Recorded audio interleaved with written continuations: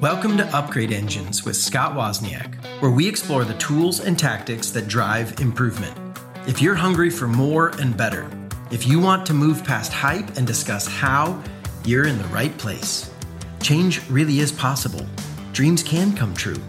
It may take a while, but you can upgrade anything if you build the right engine.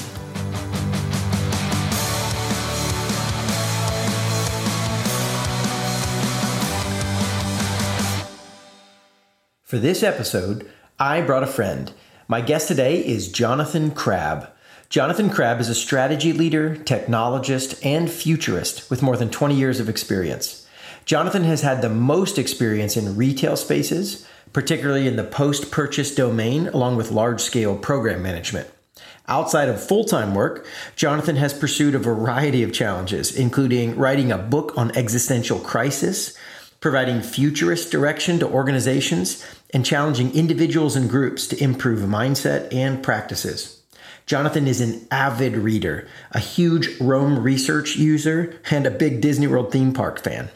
He has been married to his wife, Leanne, for about 20 years, and he has 3 kids, ages 17, 14, and 12. You can find him on Twitter at Jonathan B. Crabb. That's JONATHANBCRABB. All right, so Jonathan, there are a ton of things we could talk about. Dude, there are a ton of things we have talked about. And we've known each other for 24, 25 years, something like 23 maybe. So maybe the story of our meeting could be a whole other episode. Indeed. It was, let's just say Jonathan was pretty much convinced that I was a jerk and he should never hang out with me again. So we've all grown. Yes, we have. No, just to give Jonathan credit, there were reasons that he thought that, but thankfully we gave me another shot. And then I say that because then we started really reconnecting. I mean, we were kind of around each other, a lot of mutual friends, but we really got reconnecting. We did a lunch, and I'm pretty sure lunch lasted like 4 hours. It was a long lunch. Yeah, it was intense. So, okay, of all the fun things we could talk about, the one I think I want to dive into first is honestly, it's because one of the things I am most impressed with you. There's lots of things I love about you as a friend, and you've made my life, inspired me, and we've laughed and you challenged me and all that good stuff. But dude, there's one that I just keep coming back to. And like, I don't know that I know anybody who can keep up with you in this area. And it is your learning. How much you grow and change, the raw amount of ideas you process, but then how you translate them back into your life. And like, you are a world-class exceptional learner who just keeps getting better and better and better. And I don't mean like, hey, every 5 years, I think I can see some growth in this guy. It's like, dude, like you just radically overhauled your life last year and you're going to do it again this year. And the 4th year, like, holy cow, so this is what I got to get into. Like, where did that come from? And how do you do that, man? I mean, let's start there. Were you always like the aggressive learner kid who was always trying new things and growing and reshaping your life? I mean, where did this start? Yeah, I mean, I think there's a lot of interesting kind of components to it, right? It's not one single thing. My parents always, for some odd reason, when I was born, my parents said the one thing that they hoped for me is they hoped that I would read a lot, which seems like a funny thing to wish. There are a lot of things parents wish for their kids. I bet you that's not on the top 10. But as I was growing up, they said that, fairly frequently. So, as a kid, I was definitely a reader. I think I read Chronicles of Narnia quite a few times. I read Lion, the Witch, and the Wardrobe like probably 10 times. It was those 80s paperback versions. Yes. Well, and this is, you got to take us back, right? Because for younger or newer listeners, right? Dude, this is way before you could just go online and get books. Right? Oh, sure. I mean, you were gifted books for Christmas, or you were like, and what you had in the house is what you had to read. So if you wanted to read something, and like you read all 70 books in the house, or even 20 books, or like, then guess what? Pick another one, buddy. And it's funny, even as you bring that up. So my parents were missionaries, so we lived overseas and we traveled a lot and that kind of thing. So there probably was exposure to different mindsets, different ideas growing up, right? Naturally in the environment I grew up in. But it's funny you bring up, in a non-Amazon world and a non-Kindle world, you basically read what you could get your hands on. And it really takes me back to, visiting, some of my parents' coworkers, where else, because I would always end up in their library. Like I would always end up like looking over like what books do they have, and back then it was also your kid or your teenager, you're also just looking for the cool covers and and all that kind of stuff. But I think I have to interrupt just to say I totally remember, because there was one of my friends, only one of them, whose parents let him collect comics. And like, I got to get to his house. And I honestly may or may not have been that good of a friend to him, because I was like, yeah, whatever. I'm not here to play with you. I'm here for your comics, buddy. Right. Yeah, definitely. Oh, I remember all those. That definitely brings back a lot of cool memories from childhood. So, I think I was always a reader. I would say that. I think that in a lot of ways, early on in my life, I was reading a lot of nonfiction and a lot of fantasy. We've talked and kind of reminisced on how, even though we are, I would say, avid, some would even say elite readers, just on the measure of books that we read, I still have a passion for fiction. I still have a passion for stuff that they would say, hey, that seems silly that you would get it. And it's, at the end of the day, one of the interesting asides is that some of the, I would say, the greatest epiphanies in my life have come from fiction. Even though I have read a large amount of nonfiction and it's very good, some of the real insights do come from narrative, hero's journey, those kind of things. Yeah, I can totally relate to that. I would say when I talk to my clients about this, I will often say, hey, if you really need to develop emotional intelligence, right, social skills, you can read a technical book about it. That's cool. I'm telling you, you need to read a great novel. Right. And story will suck you into somebody's mind and heart, and you'll come out having lived a year in their world inside their eyes. And it's like, you could have spelled that out in bullet points and charts for me. You told me the social studies science behind it, but it's not the same as actually like going through the arc of their life narratively. There's power in that. And I think the other interesting thing about that, and I think we've already rabbit trailed a bit into our love of reading. Well, bring it. Brace yourself, everybody. This is how Jonathan and I work. As rabbit trail off a rabbit trail. The beauty is we just keep taking 20-degree left turns, and at some point we come back. We will come back. So I think run. I think what's great about also, and I'm coming to, I'm the generation right between Gen X and millennial, so we're Xennials or whatever.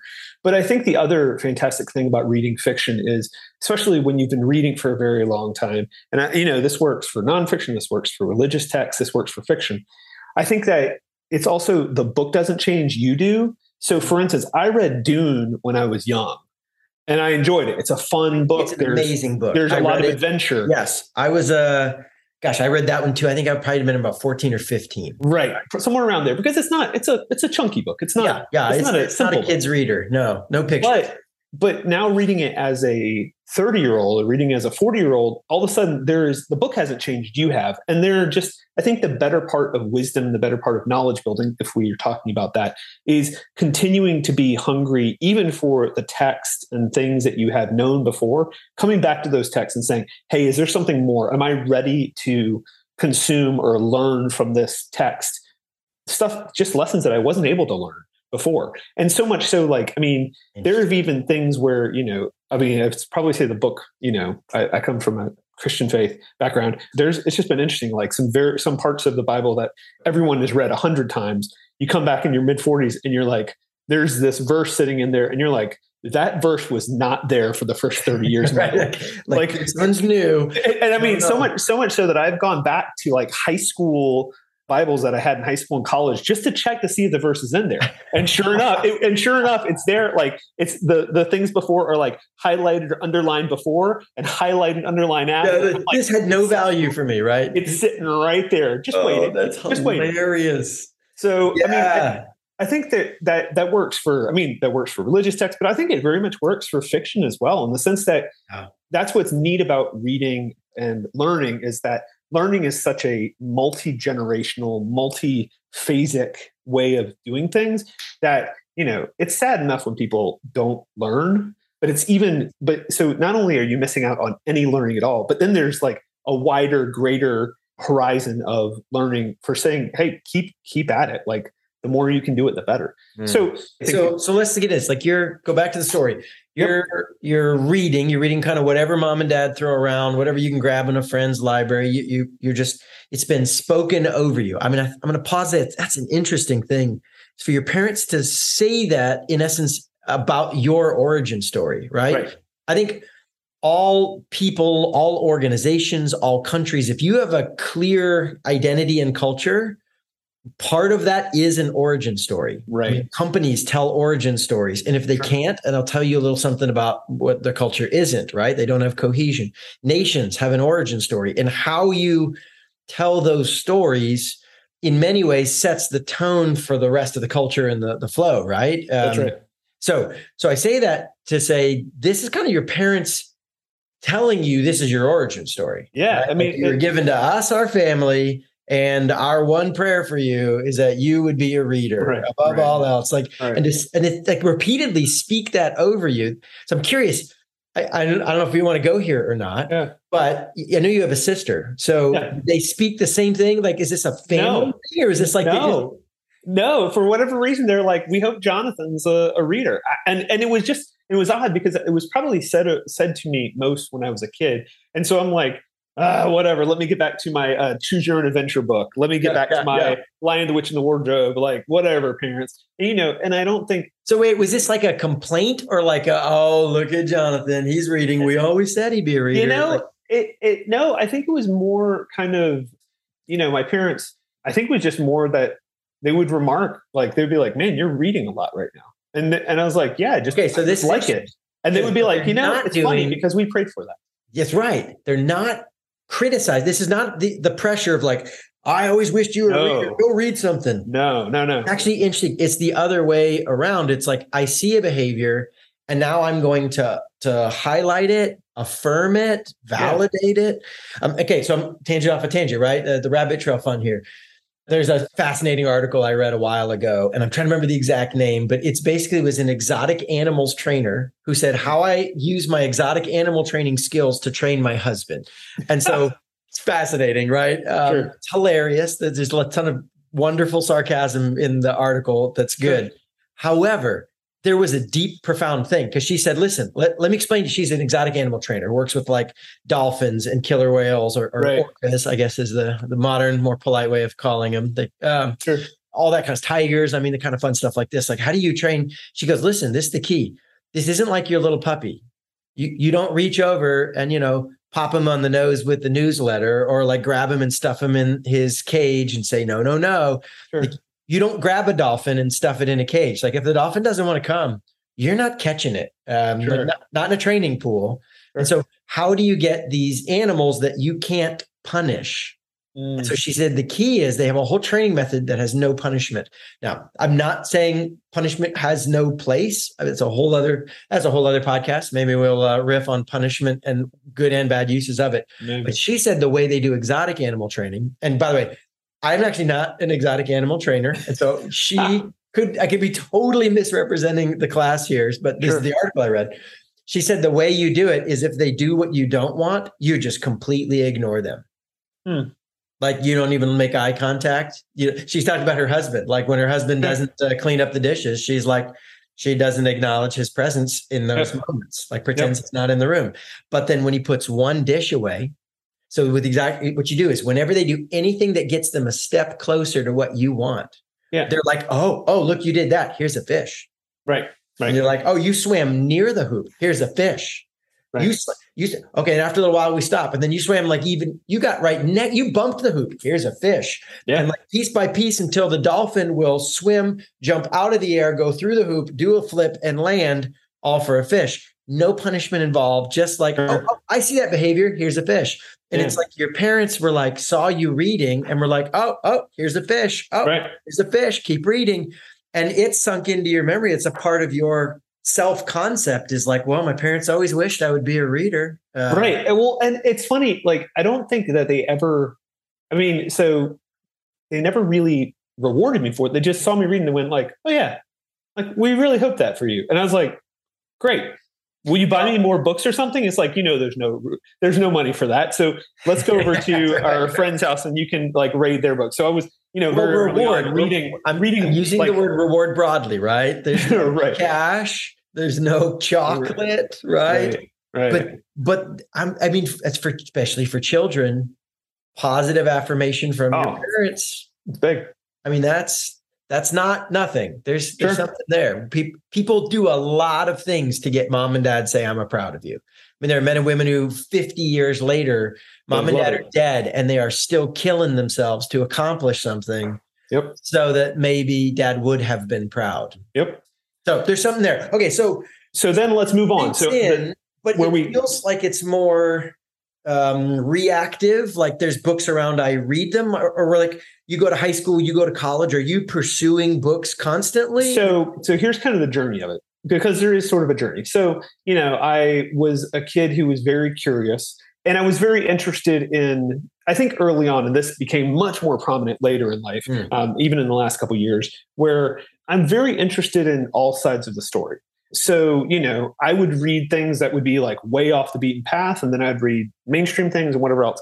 And we didn't talk about this earlier, but is this, I'm guessing some of this is maybe wiring or what, but some of this has to be like the going and living in another culture makes you realize like, oh, there's not only one way of seeing and living in the world. Right. So, I mean, there's definitely some of that. And then you also just, I think it's kind of you would go, no, duh, that kind of makes sense. But also when your parents work with people who are all from all over the world, all over from the United States, their libraries are going to have a vastly different library set than if you lived in a suburb in the United States. If you live in a suburb in the United States, it's going to be like, the bestsellers list, the Tom Clancy's. Maybe especially back then, right? Like the bookstores had limited supply. We all bought off the same set. Yeah. Right. So I was exposed to probably a wider range of concepts, but I always read. I mean, I got into some really strange things. Like I was really into, this is kind of hilarious and embarrassing. I got really into, in high school, I was really into how rock and roll is functionally all satanic, which so there was this phase, for the people who don't know, there was this phase of the Christian evangelical world, like in the 80s. Yeah, this kind of subset of American Christians who, it was hardcore. And now I listen to all that music now. Not the most proud moment. No. But I think it speaks to still being curious and like wanting to read. And so then I went to college, went to a small private Christian school, and they encouraged reading. Obviously, I mean, it's college, so higher education, but also, they encouraged me to dig deeper into, religious texts, but also just, I really started falling in love with, my Western Civ course. Like they're like, oh, here's some classics of Western Civ. Like in high school, I read The Scarlet Letter and got a ton out of it. In college, I did a Western Civ class and, read War and Peace and read The Brothers Karamazov by Dostoevsky and read The Idiot. And then like I was assigned like, oh, here's an excerpt from The Brothers Karamazov that's like maybe 30 pages. I'm like, I'm going to go read that whole book. And so then I would go read the whole book. So I think I fell in love with more of the classics, harder books, and stretched my muscles, if you will, from a reading perspective. But the big thing that happened in college is I primarily was locked into being right. So one of the themes in my life was wanting to be right. And I wanted to build a knowledge base for myself to be able to justify in my own head being right. And I think that drove a lot of my reading and a lot of the things that I did in those times. And, that was definitely a phase. So then now let's start fast forwarding to my life now. So my life now, I've, the better part of wisdom is knowing how little you know. So now I've been disabused of the always being right. Maybe that comes with age, or maybe that comes, I don't know what it comes with, but I've given up the desire to be right, but I haven't certainly given up the desire to read and to get smarter. And so, all through college. Can I pause and unpack that a little? Because you said, I was expecting you to say, I've given up the belief or the assumption that I'm right, but you didn't say that. You said, I'm giving up the desire to be right. Right. Now that's because I really was expecting like, well, I mean, I still always want to be right, but oh, well, dang it. I have reluctantly acknowledged that I may not be right, but man, I wish I could still be right about everything. I need you to unpack that. I mean, am I nitpicking at a word that isn't really applicable, or is there, like, is that a real difference to you? No, I think it makes a lot of difference to me. So I probably wouldn't have been able to say a lot of this, 5 years ago. But the beauty of, I would say, the age that we're in right now, my early 40s, is that thanks mostly to reading and learning, is that I have started reading books that have given me proper boundaries and boxes to put some of my behaviors in, so that I understand better. And one of the most helpful things I think that really relates to this whole question of being a learner is there's a book by Julia Galef named The Scout Mindset. And in it, she talks about this archetype of two types of people. And this archetype is mirrored in a lot of different places. I could throw out even more, like Isaiah Berlin did The Hedgehog and the Fox. Yeah. Very similar things. Some people would say generalist and specialist. But at the core of the idea, Galef's idea on Scout Mindset, is that there are two type of mindset people in the world. There's the soldier mindset, who typically will take a certain specialization, take a certain thing that they want to be good at, and then they'll specialize on that. And when they specialize on it, what typically happens is they start wanting to become very right in that, because they're the expert. And that's what their mentality, that's what their self-image is based on. Like, I am the expert in this area. And then what they do is they continue to, go deeper and deeper and deeper and deeper and deeper on that. Yeah. And if I'm going to play with your metaphor, right, as a soldier, right, they're going to set up a fort and they're going to start putting fortifications and deep establishments, and the walls go up and the bunkers start getting built and everything starts camping and reinforcing their area of expertise. That's right. And then when someone has an idea that doesn't agree with theirs, well, that's the enemy. Like, they are attacking their fort. Yes. They not only are they building the walls high, so the ability for other insights to come in, it just gets more and more difficult to gain outside insights. But not only do they not want to gain outside insights, they actively resist it. They have to fight it. They have to destroy those insights. Yeah. And I think in some ways that was my early life. Like, my early life was, in college, I took like a particular strain of XYZ and said, oh, I'm going to be a soldier. Yeah. Ironically, though, I think it was counter my nature. And eventually I kind of broke free of it. So in the mindset, so that was soldier mindset. Scout mindset is this other mindset, and, whether it's a generalist or whatever else, is that instead of having a fort and building the walls high and becoming a super expert in one area, the way Galef talks about it in her book is she says that the scout's objective is to draw a map of reality. And then if you know a particular area, and you're very knowledgeable about the area, but someone comes and says, hey, do you understand? You're wrong about this, that, or the other. As a scout, I am not at all threatened by that. In fact, I am delighted by that person coming and telling me, because my map just got more fine. I maybe had to erase a little bit and redraw parts. But the ability is progress and benefit, not threat. Right. So that's kind of the progression of mentality. But now let's kind of get back to the upgrade engine, if you will, of what that means. So what I do now, and this is kind of, I think, the reason why we're talking about this. So I read quite a lot. But actually, before we get into all the how you do this, can you just how did that shift happen? You went from soldier who, if I could put it in other words, right? So maybe wrong here, but because I've done this. So projecting warning, right? I'm going to project my journey here. Sure. It's like my identity was tangled up in, I like myself because I'm right about these things, right? No, I could be totally wrong about that, and it no longer threatens my identity. Like, this isn't a minor tweak of mindset. Like, how did that happen? How did you go from soldier in the fort to scout running the edges? Right.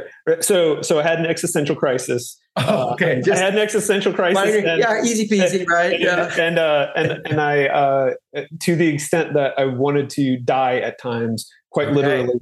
A legit, that's not a hyperbole. What's the point of my life? What's the point of existence? Maybe it's worth it. Yes, it was one of those. And in that, you really get to, okay, let's reconsider. Like, if I had to start all over and I could rebuild this from literally rip the foundations and start over, what would I do?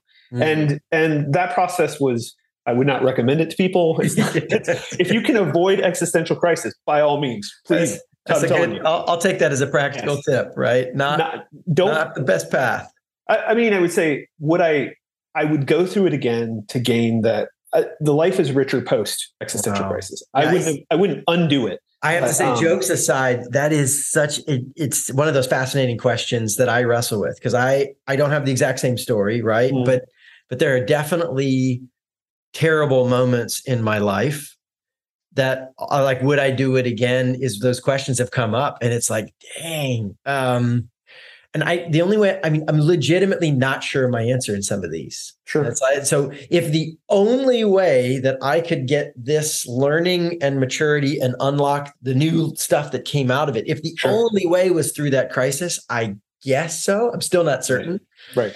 But I'm also like, but maybe I would just wish there could be another way to learn that lesson. Maybe it would dip, but I don't quite like hit the bottom and drag my face on the bedrock before coming up. Like, can I just... Yeah, so I'm with you, man. Not fun, not enjoyable. If there is another way, take it. But on the other hand, I'm like, who you are and the life I've seen you live since then is it's phenomenal, man. Well, and it's a gift. I mean, as much as I did not enjoy that time, and my family did not enjoy that time. I mean, that probably has ended up being one of the larger gifts of my life. Is that time really kind of made me reconsider things and helped me, I think, come more into I think it was the shedding. It gets back to the word you said. It was a shedding of the desire to be right. So I'm not saying this to be like, look at me. I mean, you and I both read somewhere between 100 to 200 books a year. Yeah.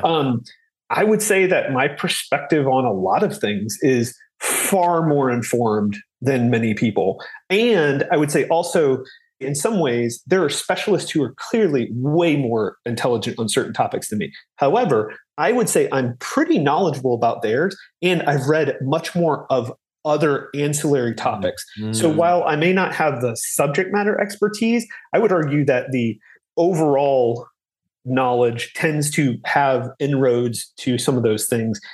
Yeah, so technically, they feed off each other, inform each other, enhance each other. Right. It's not just random variety. There's really triangulation, right? Cross-pollination and triangulation. And so in that, it's one of those things where I would say that I have the ability to say I could be very right about a lot of stuff. And I could go debate and all that thing. I just don't have the desire to be right anymore. Like, I don't pursue that as a goal. Like, pursuing as right is almost, to some extent, a fool's task. Because especially, and this is the other thing that I would say that, I think we've talked about before, but the more you learn, it is a humbling experience, because the more you learn, the more you realize you don't know. And you would say, well, that's very counterintuitive. How does that work? And it's like, okay, I read a book on artificial intelligence, or, Bostrom Superintelligence, great book on artificial intelligence. But then as you read that, you're like, oh, wow. Well, now I need to read 5 more of the source texts of this. And then you read those 5 books. And then there's like, oh, wait, each of those has 5. And then even though you have read probably more than 99.9% of people in the world about the topic, you're like, I really know very little. My knowledge is wafer thin. But it just turns out that wafer thin puts you in a very elite class. So I think there's a saying in this, in kind of corporate psychology, business change stuff that I do. It's actually called the Dunning-Kruger effect, because it's named after 2 guys, last names Dunning and Kruger. And so the Dunning-Kruger effect is they mapped 2 things. How confident are you that you're good at a particular skill? Then they mapped how good you are actually at the skill. Scott, I just heard about that effect. Let me tell you all about it. Okay.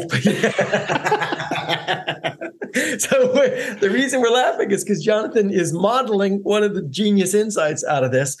And that is, the people who were the most confident that they were good at a skill were the people who were the least good at the skill. Yes. Or had just started doing the skill.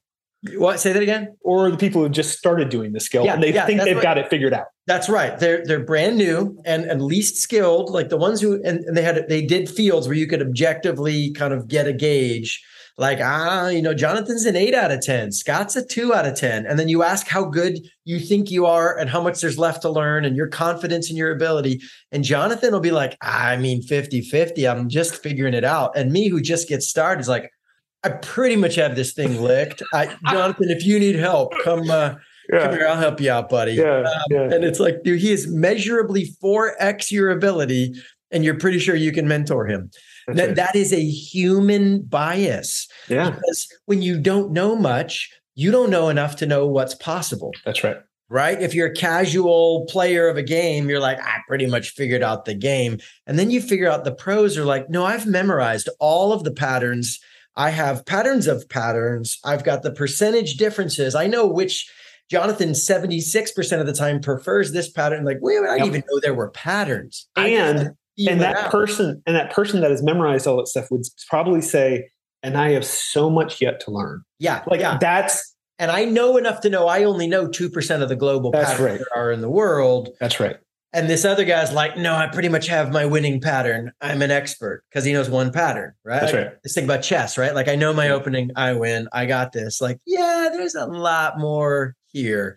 So, okay, so fascinating, but I can validate that. That is both in my journey and even tested in social scientists to say, yeah, the Dunning-Kruger effect. The guys who are the most sure they can school you are almost certainly the ones where like, okay. Is that old poker saying, right? They talk about like who's the sucker at the table. The fish. Who's the fish? That's right. The fish. And the saying is, the fish is the one everybody's going to suck the money. The sharks eat the fish, right? They say if you don't know who the fish is at the table, you're the fish. You're the fish. That's exactly. Right. So if you think it was the Dunning-Kruger version of this, right? If you're pretty sure that you're the smartest one there and you don't know who's the idiot who's overconfident, yeah, you're the idiot who's overconfident. That's right. So that's kind of the whole context. But now let me take it into like, so how has that caused me to execute my life differently and how I actually collect all this learning? Yeah. So with that, I mean, I think that, and ironically, just as a brief aside, because we already talked about my existential crisis, I don't talk about the whole origin story that much, but I found that like I was really deep into existential crisis. One of the warning signs, the canary in the coal mine, is I stopped reading. Like that now is actually one of the chief, if I have to measure any measure of how in a bad way I am, if I've stopped reading, that means that something is severely off. And so that was there. But I would say most of this is post existential crisis. So, growing up as I was in college or whatever, I would always have books. I'd read books, I'd highlight, I'd underline. And really kind of we're talking, because I want to get into tactics, like the physical books, printed paper with you. Having a ruler in there, for a while you get the ruler and you get the special kind of pen that underlines really well. Oh, you were a book nerd. You were that guy. You get into that. But then as I, and then, early in your life, thank God for Kindles and digital books, because, when I was young, I had like, probably whenever I moved, I had 15 boxes full of books. My wife has still got some concerns. I have boxes in a storage unit that she's pretty sure we don't need. That's right. This is a whole other issue. I'm not willing to chuck these things. That's right. That's right. That's a whole other therapy session. And so what came out of it is this neat time, and I don't have any time to go into it a lot, but ironically, the other thing is I don't have a very good short-term memory. So I have a pretty decent long-term memory, but my ability to retrieve stuff from long-term memory isn't all that great. And so I can remember themes pretty well. So, and I think in some ways that really kind of correlates to that scout mindset. Like I can look at my map and I can be like, oh, yes, I have a good layout of existence. I understand existence well. But if you're like, well, why do you believe that? I think I always struggled with, well, man, how did I get to that point? And so the conclusions you landed on are still there, but all the evidences that got you there kind of fade is what I'm hearing. So especially in the last couple of years, I think I've gotten much more disciplined in my learning process. So part of it is just reading a lot. Like you have to read a lot. Scott. Okay. Can we just take a minute on this? Like we blew past this ridiculous number, 100 to 200 books a year. Yep. I mean, some people are like, I wish I had time for that, right? I've got a job. I got a family. I actually want to do something else with my life. That's right. Clearly, this Jonathan guy just must sit around and read books for 5 to 7 hours a day. How functionally do you get through that many books and still have the full life I know you have? That's right. So number one, I would say there was a very critical thing that a friend of mine said to me once. He was out living this very full life and he was he had run a D&D game, 2 D&D games for 20 years. Dungeons and Dragons role playing. Right. He had been the person writing the story for 20 years for 2 separate groups of friends. Wow. And he was the leader of that. He hiked mountain ranges all over the United States. He was very successful. He played a ton of video games. He was learning how to blacksmith swords. And I talked to him and I'm like, how do you do all of this? And he said to me, and it stuck with me forever. He's like, Jonathan, life is elastic.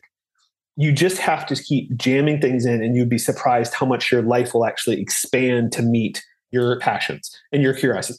Wow. That can clearly be done to poor extremes. And I'm not advocating there's a point, like a good rubber band, it will snap at some point, but it's not as rigid as you think it is. It's so not. Life, and so say this again, life is elastic. Life is elastic. That is the key principle that I think I have really taken from that friend and then started to experiment with that to say like, well, could I do more? And then it supported it. And you're like, could I do more? And it expanded. And then could I, and it's how many hours a day do you read?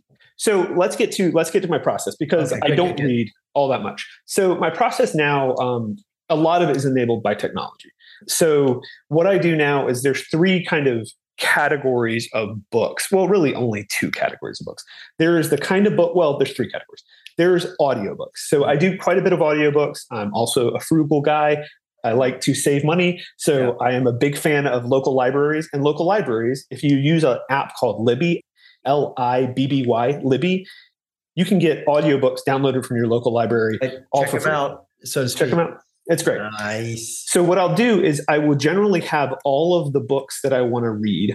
And all of my audiobooks tend to either be fiction or tend to be books that I am trying out a new author. Or I found that author is interesting. I'm going to glean 1 or 2 big macro ideas from it, but I don't need to be in the details. So when I listen to those on audiobook, pre work from home, I would spend a lot of time in the car, 30 minutes to 45 minutes in the car every morning. Your commute listening to an audiobook. And the other thing that Scott actually was helpful enough to say, like, it really is incredible to listen to books at 2 to 2.5 to 3 speed, 3x. Let's just pause here because speaking of life is elastic, I've not used this wording for it before, but I'll piggyback. We would say the brain is elastic here. Yes. And I read an article 8 years ago or something like this that said, hey, we can listen faster than most people can talk. That's right.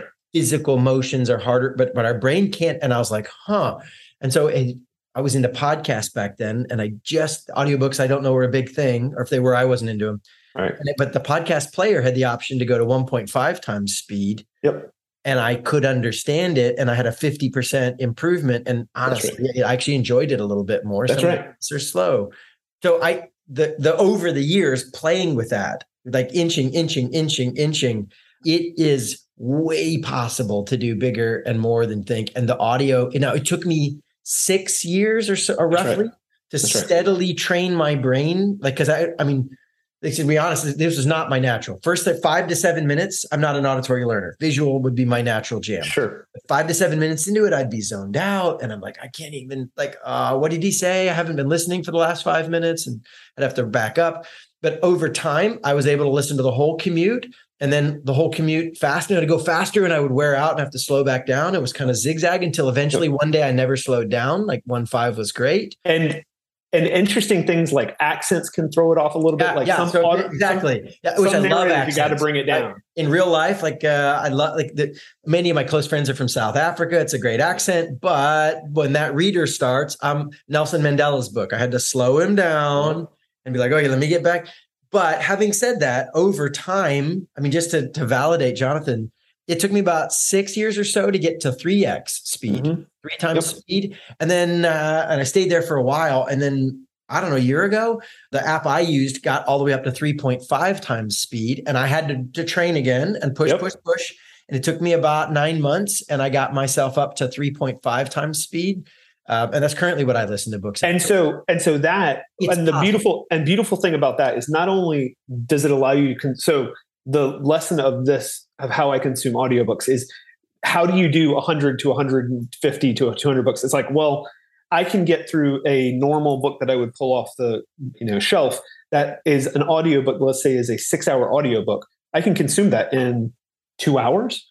I mean, that's one day commute where you're like, well, you're reading a book a day. It's like some days do more. So it's one of those things where that's a big part of it. The other thing that's amazing about this too, this is to advocate and to cheer on people who would consider this. Scott said something. I think it also teaches you to pay attention. So if you're listening to an audiobook at normal speed, then it's pretty easy to be like, okay, I'm catching it. I can miss every, 5 or 5 or 6 word and still get the gist of the conversation or what's going on in the narrative. When you're at 2.5 speed, like you have to be locked in. Like you are attention-wise, like because if you don't pay attention for a minute, you've missed 2 pages. And so then you have to go back. I missed 2 pages. And I find that I enjoy it more. That's right. Because I'm immersed in the experience rather than it's this thing in the background and I had another thought and then I come back to it because the book was slow in that moment. It's just steady flow of thoughts that are keeping me really interested. Like when I'm doing audiobooks, I feel physically locked in. Like I put the stuff in, it's like click, okay, now it's going to come at me and I'm able to do it, but it's not something you can do half-mindedly. So, so I also don't want to say this because I don't want to sound, braggy or contradict what you're saying. I do enjoy it more, but I will tell you, I've been doing it long enough and maybe it's my brain. I do have a kind of unique wiring on some of the speed stuff, but I mean, at this point, 3.5 speed for me is I do laundry. Driving. Yes, that's what's great. Driving.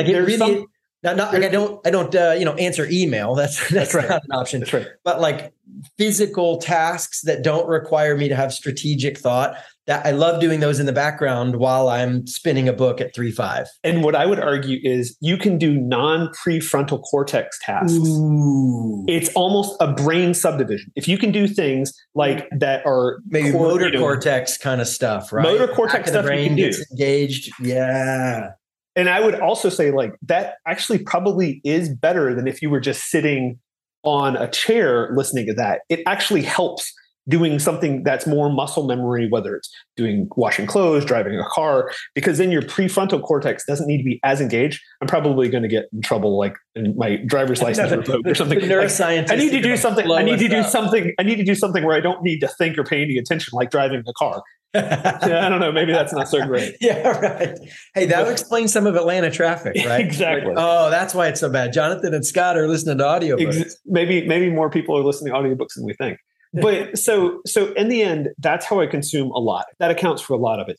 But I do have a definite process in the sense that I do audiobooks for fiction and I do audiobooks for new authors. And I mean, I just finished a book last night on audio that as soon as I did it, I went out and I bought the book because I'm like, there's enough insight and value for me to read that now on Kindle so my 3 levels is audio, reading it on Kindle to extract the actual details that I'll talk about in a minute, how I use. And then there's ones that like, I've gone back to actually owning some books on the old shelf. Physical printed paper again. So if it is all 3. Yeah, okay. So listen, I would say this, let's have another episode where we talk about what you do with all this information. Right. Because just because you have concepts doesn't mean learning is not concepts. Learning is applied concepts, right? That's right. So we'll come back to that. I just want to let's wrap this section up. Give me a rough percentage. Let's say you get 100 books in a year. Mm-hmm. How many of them will go through audio? How many of them will be on your Kindle? And how many of them will be a printed book that you hold? I would say probably it breaks down to 70, 25, 5. 70 audio, 25% Kindle, and 5% that would stay on my shelf. Okay. And I will regularly get rid of the 5%. The 5% is like a cultivated thing that has to be culled at times. Because as I learn more, some of my texts, which used to be seminal texts in my life, are now just simply not seminal anymore because that part of my map has been more beautifully illustrated, more in-depth discovered. And, I might keep 1 or 2 for nostalgic sake, but for the most part, it's like, okay, that book was a neat book in the past, but that book can be culled and moved on. So the books that I own and that I keep are really more for almost like shelf value. Yeah, that's funny. It's almost visual cues and tangible mementos of what have been big ideas. What I love about this, okay, because you started early by talking about some of these books, you reread them and they get deeper, better, richer. Like, how did I miss that? Right. And some of these books, you come back to them and go, they're actually not as good as I thought they were. And it's interesting to see how that splits, right? Some things rise to the top and some things they spiked in a moment, but they can't sustain it over the years. And so, dude, it might be a fun whole conversation for us to have.